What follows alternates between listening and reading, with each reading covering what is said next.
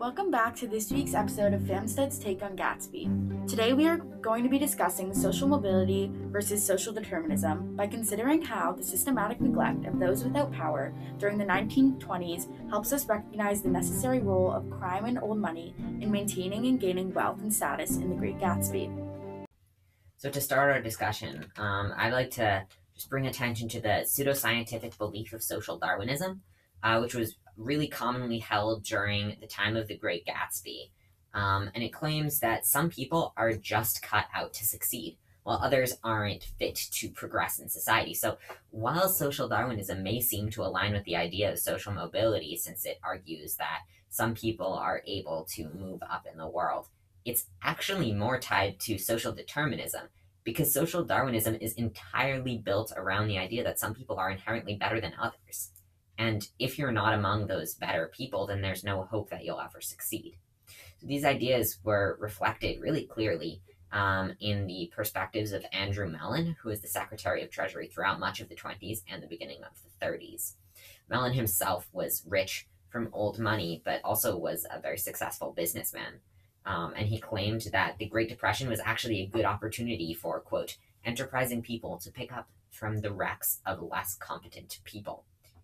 But in reality, those, quote, enterprising people were primarily people from old money backgrounds who already had an advantage. Yeah, someone I think in The Great Gatsby who really has similar views to Andrew Mellon is Tom Buchanan. He holds these very discriminatory and divided views, like how he believes that white people are truly the superior race and how he looks down upon people of color and thinks they're dangerous. The way he looks down upon people of color is kind of similar to the way he views working class people as well, and how that power dynamic is just very unbalanced. Kind of talking about Tom Buchanan, one example that I'm just remembering now from the book is when he was with Wilson, and when they were at the auto body shop for the first time with Nick. I think this shows how the upper class didn't really care about their actions and how they affected the people around them. So while Wilson clearly needed the business from Tom to have a stable life and live, Tom just saw him as a pawn in his own game. And the quote to go with this is, when are you going to sell me that car? Wilson asked. Next week. I've got my man working on it. Works pretty slow, don't he? No, he doesn't, said Tom coldly. And if you feel that way about it, maybe I'd better sell it somewhere else after all. Tom clearly didn't really care about giving his car to Wilson. It just shows that he was there for another reason. And we later learn on that the only reason Tom went to the auto body shop in the first place was to be with Wilson's wife, Myrtle. So he was just exploiting Wilson and didn't care about the consequences, displaying the ignorance of the upper class at the time. Yeah, and when I think about the contrast between their two experiences, it's not only in what is currently happening, but it's also in their past. And that, I think, ties in Nick, who seems to lead a pretty normal life compared to some of the other characters. But he actually had a really different upbringing and background from Wilson, as he came from a family of, quote, prominent, well-to-do people.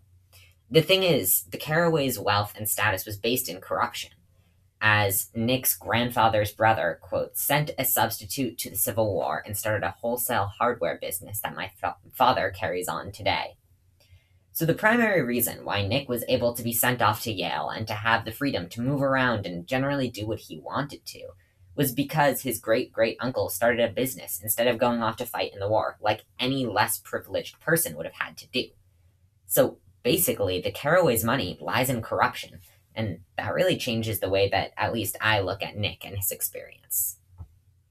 Yeah, definitely. When you mention how Nick comes from this really well-off family, but how their wealth is truly rooted in corruption, it reminds me of the contrast between him and Gatsby, and how Gatsby's money is not just through corruption, but just simply through crime, and how he's running these illegal businesses on the side, and how that's the only way he's able to move up in the world.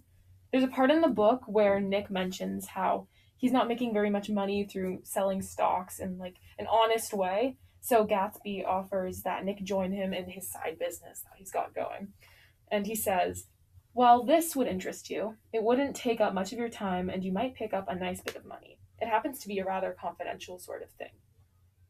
I think the reason Gatsby was able to do all of these illegal things was because the Securities and Exchange Commission wasn't implemented yet. So the Securities and Exchange Commission was created in 1934 as a part of FDR's New Deal, and it's an agency created to regulate publicly traded corporations.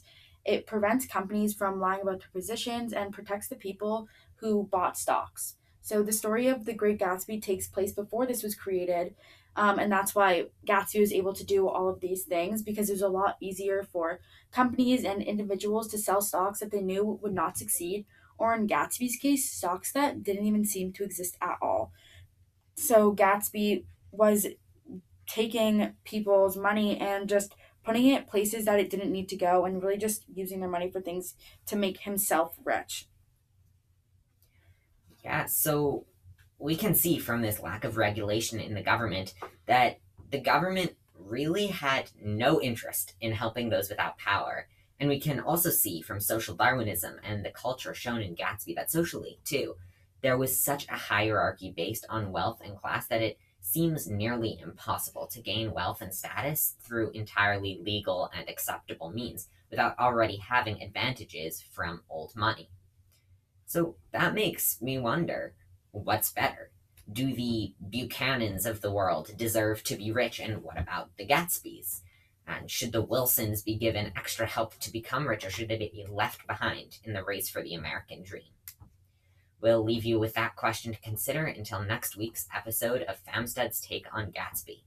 Until then, goodbye, old sports.